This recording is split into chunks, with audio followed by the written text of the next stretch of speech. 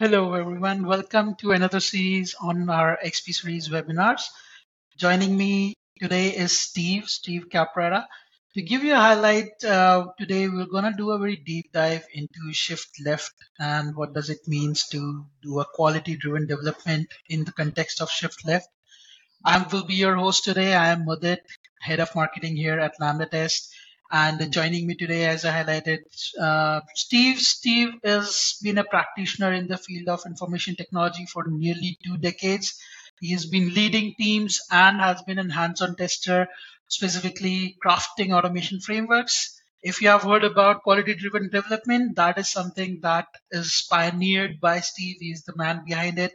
And right now, he's leading large teams across. He has led large teams across various companies, and currently he is director of QA and release management. Uh, as we have mentioned, today we are going to very deep dive into the shift left. What does it mean? How you guys can implement it, and also do some practical best practices that Steve can help us out with. So, Steve, the stage is yours. Thanks. Hi, everybody. Steve Caprara, lifelong technologist and love breaking stuff on purpose. That's how I got into QA and why I still love it today.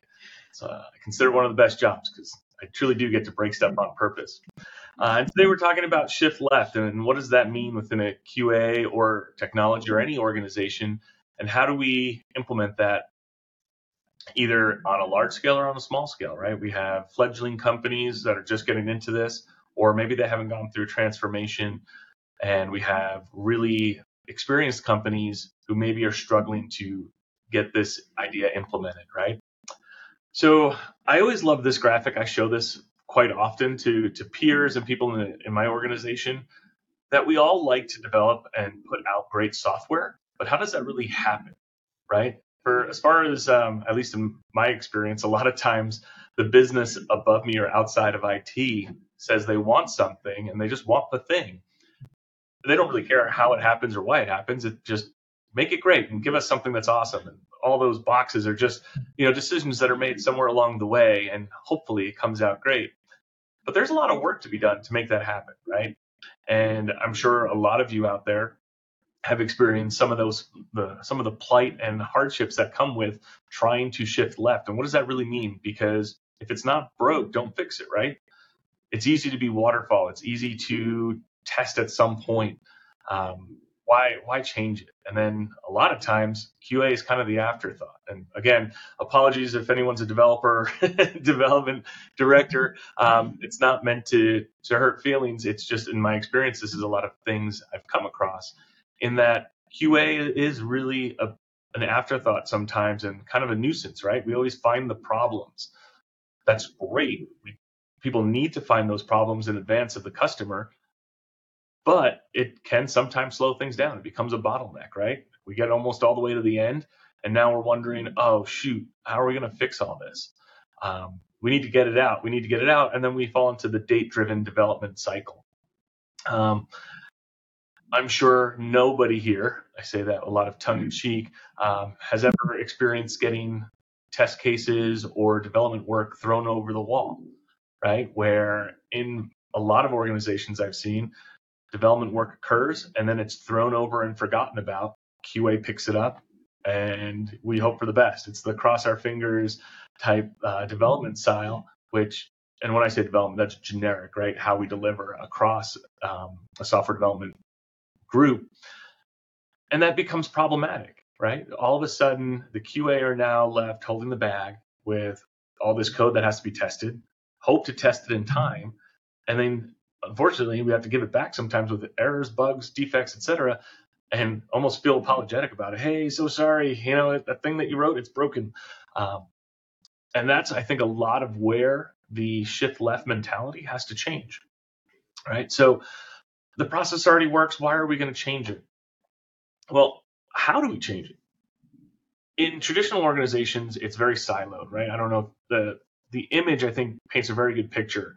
You have your business analysts, you have your quality assurance, you have your UI design, you have your developers.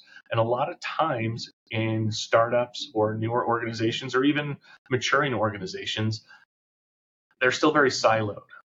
A lot of development work is done on a Scrum team, and in some instances, I still see QA teams are separate entity. They are okay. We're going to pitch it over that wall to the QA team and get it tested, right? And that's very waterfall. That's very right side of the equation that you've now done the work and hand it over.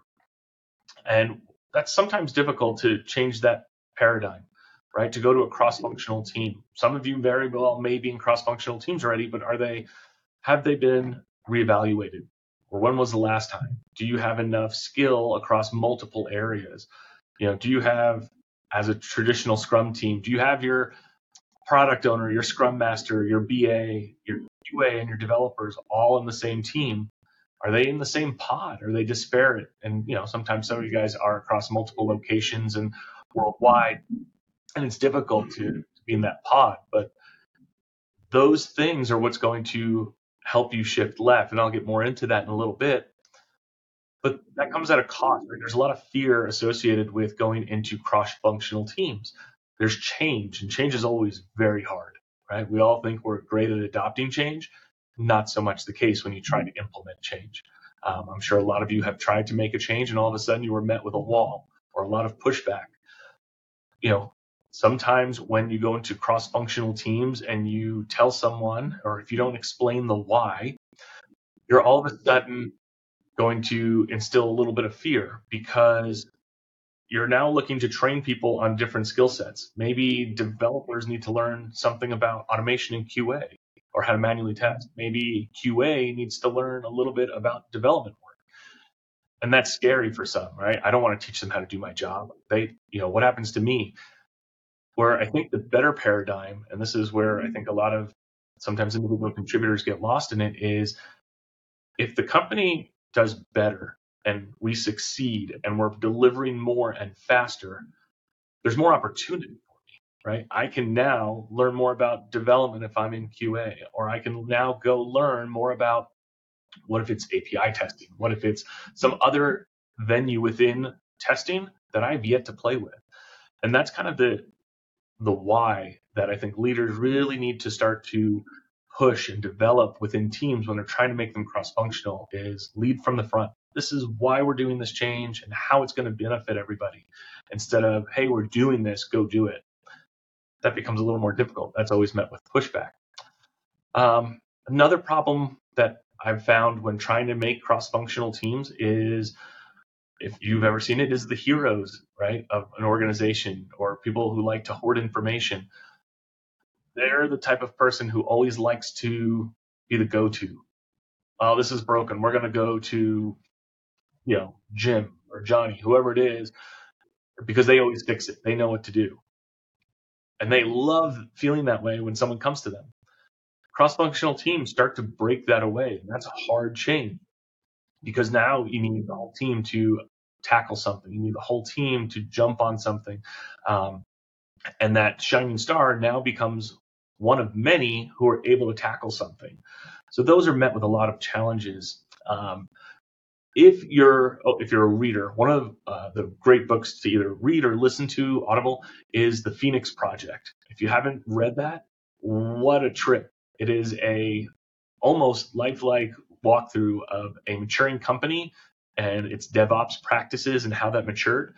And that really starts to shine a light on what cross-functional teams can bring to a table, and understanding where a limitation is, or how to identify the constraint, is really the premise of the book. So to give a highlight, we'll add the link to this book in below. So whenever you are checking out the video, feel free to check out the link to the book below as well. Thank you for that. So QDD, Muda mentioned that earlier. What is that? I've kind of coined the term QDD. We've heard of behavior-driven development, BDD, test-driven development, TDD, but those are all based on the actual development practices. I like the idea of quality-driven development, which starts with the mindset. So a lot of those are practices. This is a mindset and a shift in paradigm on how the organization or IT org will approach testing and quality, right? Because quality isn't just the tester. And that's, I think, where a lot of shift left struggles come in is, well, it's testing's fault or at fault. It's not really about the blame, but how did this get missed? Why did it get missed? What's taking so long? And then it's, well, quality is suffering because of it. If we take the approach that quality is something that we have as a mindset from onset, now we can approach our development cycle very differently. All right. So if we're shifting left, we're going to be able to, and if we have quality at the first part of our, first in mind, one of the advantages is we'll be able to release faster. We'll have less churn. We'll have less code churn. We'll have less hot fixing in production. We'll have less issues with releases. All that starts to improve. And then you get more fidelity across your actual release quality, right? So I'm sure many of you who've been in maturing organizations have struggled with maybe getting software out faster based on a date that's driven, or because of whatever project is pushing your priorities. You have to get this out. You have to get this out. And we never seem to make time to do it right the first time, but we always find time to do it a second time. Always very interesting to me. Okay, so if we take that time up front, you slow down a little bit to speed up in the long term, and you help the organization. This becomes a training exercise. How do you train the organization and train your leadership to understand quality up front as the mindset will give you far more speed, leverage, agility, velocity towards the end. And ultimately, once that starts to happen, you change not just the perception of the business looking in saying, why are these mistakes happening, but you're building the confidence and the sense of ownership in your own team. So now your team is prideful in what they're putting out. They know they're putting out quality code. They know they're putting out a great product, and they're more motivated to do so the next iteration and the next time, right? So another good expression I like to coin is by Stephen Covey: begin with the end in mind. If we want to have high quality deliverables, it has to start in the beginning. Well, okay, what does that mean in the beginning, right? So I'm being very high level in some respect, but where does that start? It starts with training the business on what the expectations are. If the delivery teams all always acquiesce to has to go out by this date, and we don't give a reason back as to why that can't happen, we're always going to be behind the eight ball. Instead, training and having those conversations, and especially for those leaders listening in, is having those conversations with upper management. I understand that you want this delivered by this date, but here's the impact. Here's what it's going to take. Are you doing big room plannings? Are you doing all of your cadences within Agile, Scrum, Kanban, whatever flavor you're doing? Scrum Fall, for those of you out there who haven't fully migrated over, those are the kind of conversations, because otherwise you're going to have siloed teams. You're going to have those sprint plus one cadences that occur. So what I suspect is a lot of teams are still in that old mentality of, we're trying to shift left, but we're trying to move too fast, and the developers are putting out way too much code, and we can't test it fast enough. So we're going to manually test it right now, and we're going to throw it to our automation team to do it later. And that becomes that sprint plus one cadence. And your automation is always a sprint behind. And that's actually shifting more and more right, because now you keep testing further and further away from the release. Again, this theme of paradigm shifts is going to keep coming up with this talk. I never see QA teams as disparate. I don't see a manual testing team and an automation team. It's all QA. It's all one team.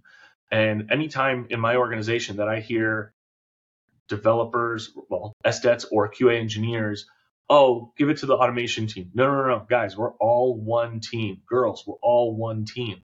Okay, it's not the automation team. It's QA. Give it to your peer. Give it to our person over the wall. But it is not a separate team. We have to work together. And where does that happen?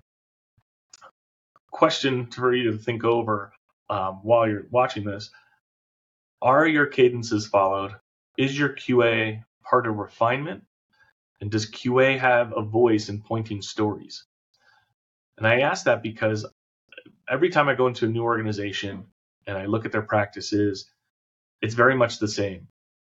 The team as a whole is in refinement. QA is very quiet and doesn't really participate in those discussions. That needs to change. Okay, QA team, you are now a vocal part of this. If you don't sign off on something or you don't agree with the quality, you need to speak up. So at the onset of refinement, are you discussing the acceptance criteria? Do you fully understand that and pushing back on the product owner? I'm not sure how to test that. What does that mean? And really making sure that that acceptance criteria is well defined and written out so that I understand whether it's Gherkin, however you decide to approach that. Secondarily to that is, are you pointing stories? Now, I'm not saying pointing bugs. I'm not a big fan of pointing bugs, a personal opinion, but are you part of the pointing during refinement of the stories? Because how many times for those QA out there has a story been pointed as, let's say we're using Fibonacci and it's pointed at 1 or 3. And as a dev lift, it's very light and small. From a QA lift, it's going to be a 5 or 8 because it's new functionality. You have to write new utilities for it, and it's not fully understood. So it could be a whole new feature that's a quick lift from the dev side and very large lift from QA. That has to be accounted for. So QA should be part of that pointing and have at least be in the discussion, maybe fall somewhere in the middle. Dev says it's a 1, QA says it's a 5, you fall on a 3. Whatever the case may be, if QA isn't part or in that up front, you're not driven by quality, you're driven by devs, right? And to add to So this, Steve, we recently did a survey on this as well. So I'm not sure if you're aware of this, but we did a very big conference, Test View conference in August. And one of the part of that conference was a very big survey. I think the whole survey we are going to release very soon. But one of the questions over there was how often are the devs or how often are the QAs are part of the sprint cycle? So, but it was, I'll say still good to find out that around 75% of QAs are involved at the starting of every sprint, but there are still that 25%, specifically in large enterprises, 25% of sprints where the QAs are not involved at the planning stage. They are provided that yeah, this is we have already built up. Now you go and test it, and it's a black box for them, and then the whole process, as you mentioned, is gets it's not as optimum, right? So there's still those 25% big enterprises who have to move fast and starts to involve the QA teams as early as possible. yeah, exactly. And 35, I mean, that's a great number. That's actually certainly higher than I would have anticipated. But 35, if you think about all of the companies out there, all of the tech, Yep. all of the development and QA engineers out there, 35% is still a large number of people who don't have any say. So, I mean, wow, that's pretty crazy. I appreciate you sharing that statistic with me. It's good to know. When does that come out? Gonna come out, I think within a week time, if not already. So we're planning out and kind of optimizing. Let's say that the bias in the survey is not there. All the responses are properly recorded and everything because the community by the community for the community survey. So just ensuring that yeah, all voices are there. Awesome. Something I didn't touch on, and well, I guess I can do it in the next slide, but well, sorry. Oh, I digress. Hold on. Let me move ahead here. So I like visuals, if you can't tell. And another expression I really like is if all you have is a hammer, everything you see is a nail, right? And sometimes that approach doesn't work. You're trying to hammer a screw into a stud, you're going to have problems, and that screw is going to start to bend. It's not the right tool for the right job. So automated testing, this is another part of shift left, right? When the organization I'm currently at, when I got here 2.5 years ago, it was fully manual. There was an automation suite of sorts that ran 24/7, and it caught 4 bugs in a year. I wouldn't say there's a lot of ROI in that. So you have to keep the infrastructure running. It's expensive to maintain. You're constantly reviewing test cases, all of that to catch 4 bugs that one person wrote some time ago. Excuse me. So it really wasn't a good setup, and it wasn't a good track for success. In addition to that, is giving you a little more than I probably need to, but what was funny was the organization used to deliver daily, right? It was released every day. Something was going out to production.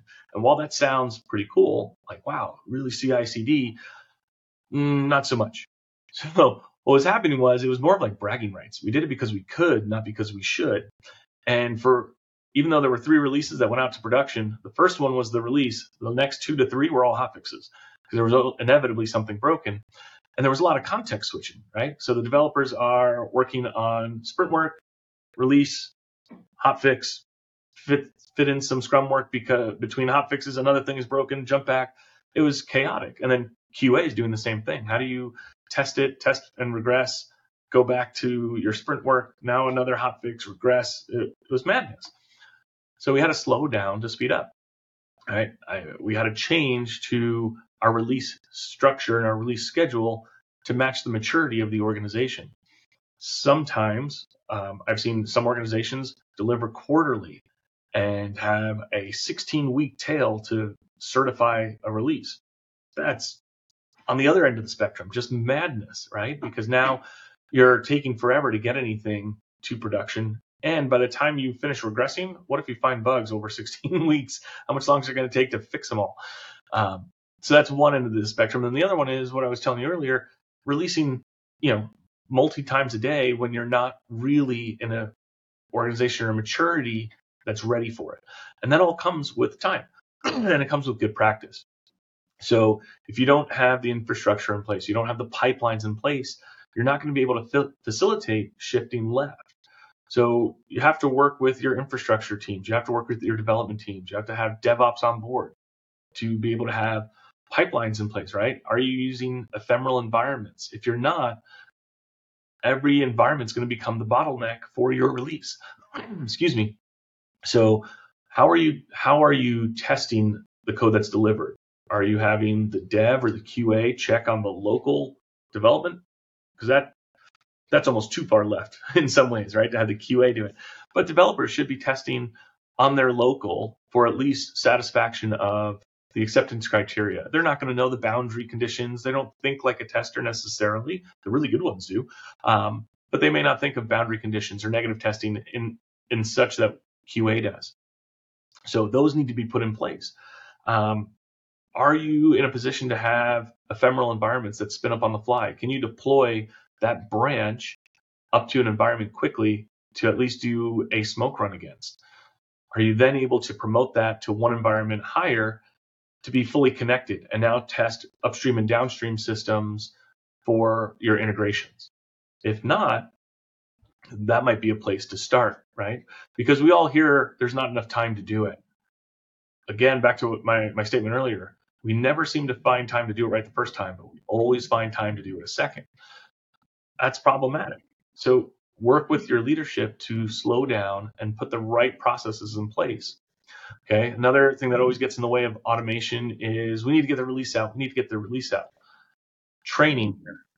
When we admit to building out our automation testing suite, we can now deliver faster because we're not spending all the cycles manually testing it. That is not to say that manual testing doesn't have a place. It always will, in my opinion. There's always going to be times where manual testers are far better at boundary condition testing and exploratory testing than automation engineers in many ways. Because, again, personal opinion, I've seen automation engineers get very much into the engineering mindset, make it work. So they develop the thing and forget about the breaking part of it. So again, time comes into place. The review it manually every time and just get it out is a constant struggle that requires time to be dedicated to it. So how do you break out of that? One is work with your scrum masters, work with your agile coach, and work with your leadership on negotiation. Okay, I know we have to get XYZ out. How do we set aside time each sprint for development of X? Maybe it is taking on some contract labor to assist with the build out of a framework. Maybe it's making use of a technology that's easily plug and play to at least start on your automation journey, right? To start building out a smoke test suite or a regression suite. get there first and show them the wins of that, right? Otherwise, it's nebulous. You have to be able to put pen to paper and show them what the benefits are with them, right? The sales technique, what's in it for me. You got to show them what's in it for them. Once you can get a little bit of headway on that, now you can start building that out further, right? Dedicate time, not just for whatever labor is creating the automation suite, but for the testers in each sprint to be testing. So what I've also found is testers typically in fledgling organizations are kind of waiting around for development work to be done. When you're automating in sprint, okay, I like to get away. We want to shift left. We don't want to do sprint plus one. So if you're automating in sprint and that's going to be the cadence, then QA engineers during refinement, aside from speaking up as to how it works, what's the acceptance criteria, and understanding fully, they also need to start wiremocking, right? Are they putting the skeleton of their test cases together? They may not know the exact locator, but they're going to be able to understand the logic changes and maybe start writing out some of the utilities they're going to need. They can start having their page objects, again, wired out and then filled in with the locator later, so that once the dev work is done, they can plug and run. And then while the automation is running, they're doing some manual validations and assertions and checking for some of those boundary conditions all at the same time. And this goes back to those ephemeral environments. If you don't have pipelines and environments in place for that automation to run against, you're now taking up the time of the individual QA to run that. That's expensive time for them to block their entire machine to execute that automation versus leveraging pipelines and ephemeral environments to do that for you, right? So if you're not making use of, say, Selenium Grid to orchestrate your test runs across multiple browsers, or leveraging Lambda tests to do it. Like that plug? Yeah, definitely. Like I was just waiting for my time. Like as a marketer, I cannot just leave it and not plug Lambda test over here when we are talking about ephemeral environment. But you did it for me. Thanks for that. I got you.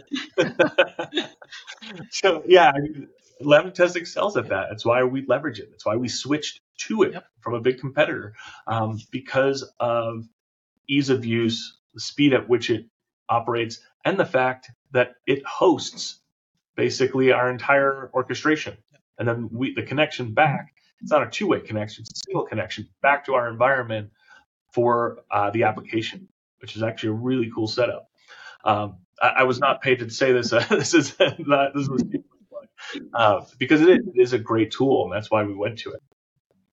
Now I got off track here, but regarding the automation side of it, there's so many things that can be put in place, and we can deep dive into that further in another conversation. But this is really about the overall idea of how to shift left and the things that leadership, contributors, managers need to start thinking about, and the conversations they need to start having and putting together for their sales pitch to upper management as to why this needs to happen. Let's see. And then the benefits, right? So this is it right here in a nutshell. The further right you are, you don't find out about the problem until it's too late. You've completed the sprint, or, well, that's a little too far, but say the developer finishes the story waiting on QA. It's not marked done, but the developer's already on to story number 2 or 3 while QA is testing it. By the time QA finds a bug, goes back, developer has to relook, they're now context switching. That's not great for their frame of mind, right? They're focused on their current development task, and now they have to switch gears and go back to a story that they thought was done. So getting testing earlier into that cycle where, again, QA is part of that refinement. I'll keep going back to a lot of these same concepts and reiterating myself because it's true. That's where the focus needs to be. How soon can we get it tested and get that feedback loop right back to the developer immediately that there's an issue? There's, for those who are struggling for QA to make it known, I know there's gamifying that, like where people will game the system and write bugs just to have a high bug count. I hate that. It's not about the bug count. It's about the quality of the code that's delivered. So less focus on how many bugs are generated and created by the QA team, more about how many bugs are stopped, right? How did we get this fixed and delivered and moved along to increase our velocity to deliver more next time? And again, while that tester is doing the initial test, that developer could have kicked off the automation suite. Again, if you have your pipelines in place, just keep taking this one and extrapolate it one step further. First, it was pipelines in place and ephemeral environments just to be able to run automation. What if now, as we get to cross-functional teams, you have made your framework in a way that is similar language. Okay, so now you're in the same language as your development, and you actually provide tooling to the developers to test their own code instead of you testing it. Okay, so now they can incorporate modules of testing into their own development work. Whether you want to put it in the same project or repo, that's a whole nother conversation that we can get into another time. But they can now start adding to automation. They can start adding tests. And before you guys jump through the screen and like freak out that, did he just say that developers are going to write tests? Like that's a QA function. Yeah, I get that. But if we're truly being cross-functional, why wouldn't we? Why wouldn't we provide them the tooling? They may not write, that's still our framework as QA.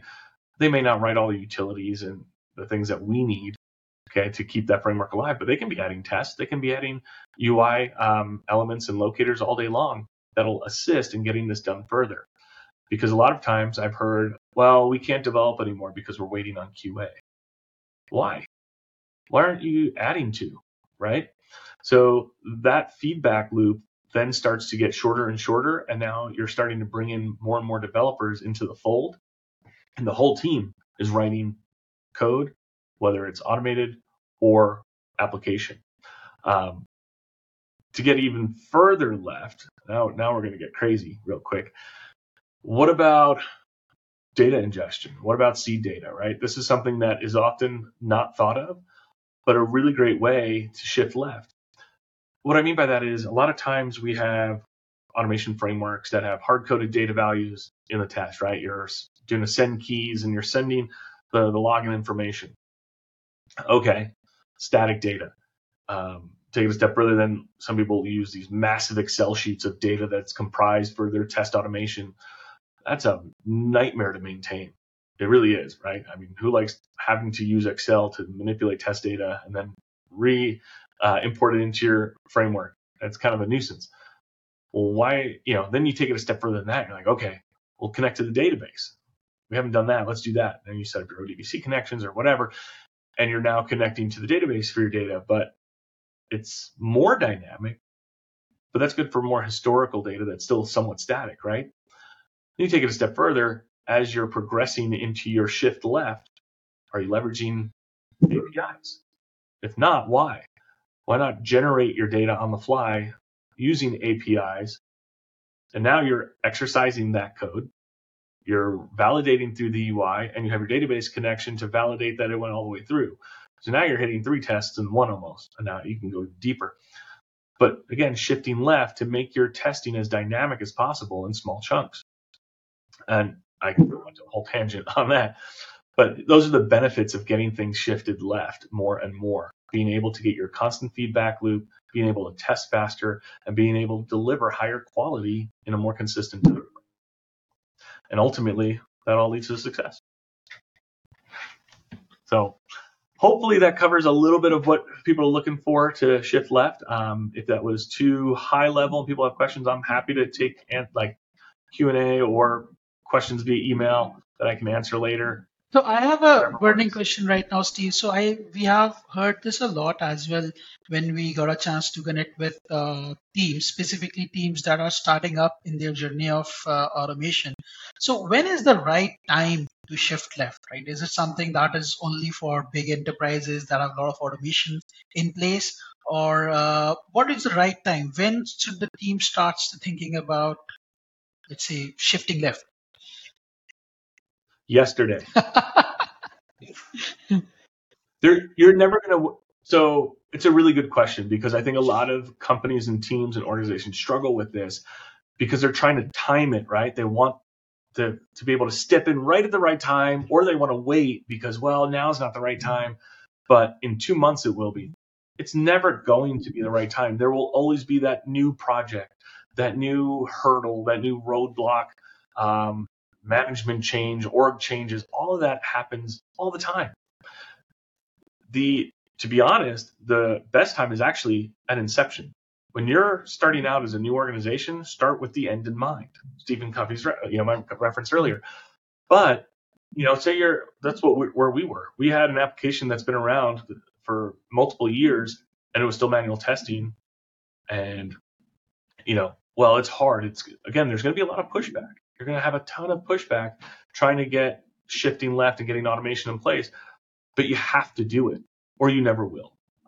And that takes some intestinal fortitude to be able to, step through that and push back. Start making the changes. Again, it can be gradual, but 1% every day, 100 days later, you're 100% improvement. If you never take that first step, you're never going to get there. So to all of you who are struggling, when do I do that? Do it now. Start small. If you're brand new to automation, or you're brand new, pick up like Selenium IDE or connect to Lambda test for some of your testing needs on how to do multi-browser testing. Start recording some of that.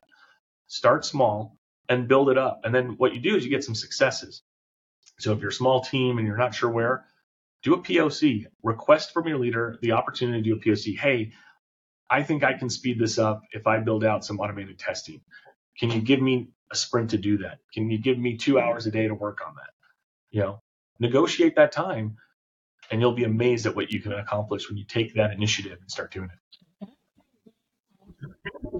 Want you to throw more light on. I think we have been discussing this, that there is a role for manual testers as well.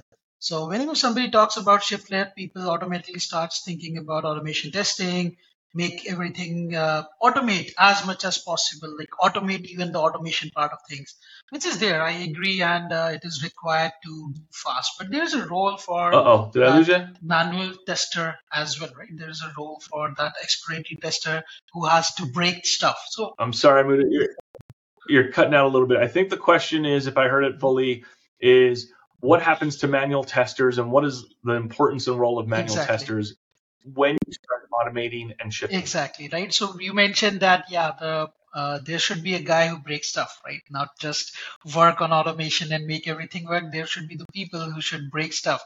So what is their role? What exactly are the things that they should focus on? So manual testers, I think, should focus on actually building their automation skill set.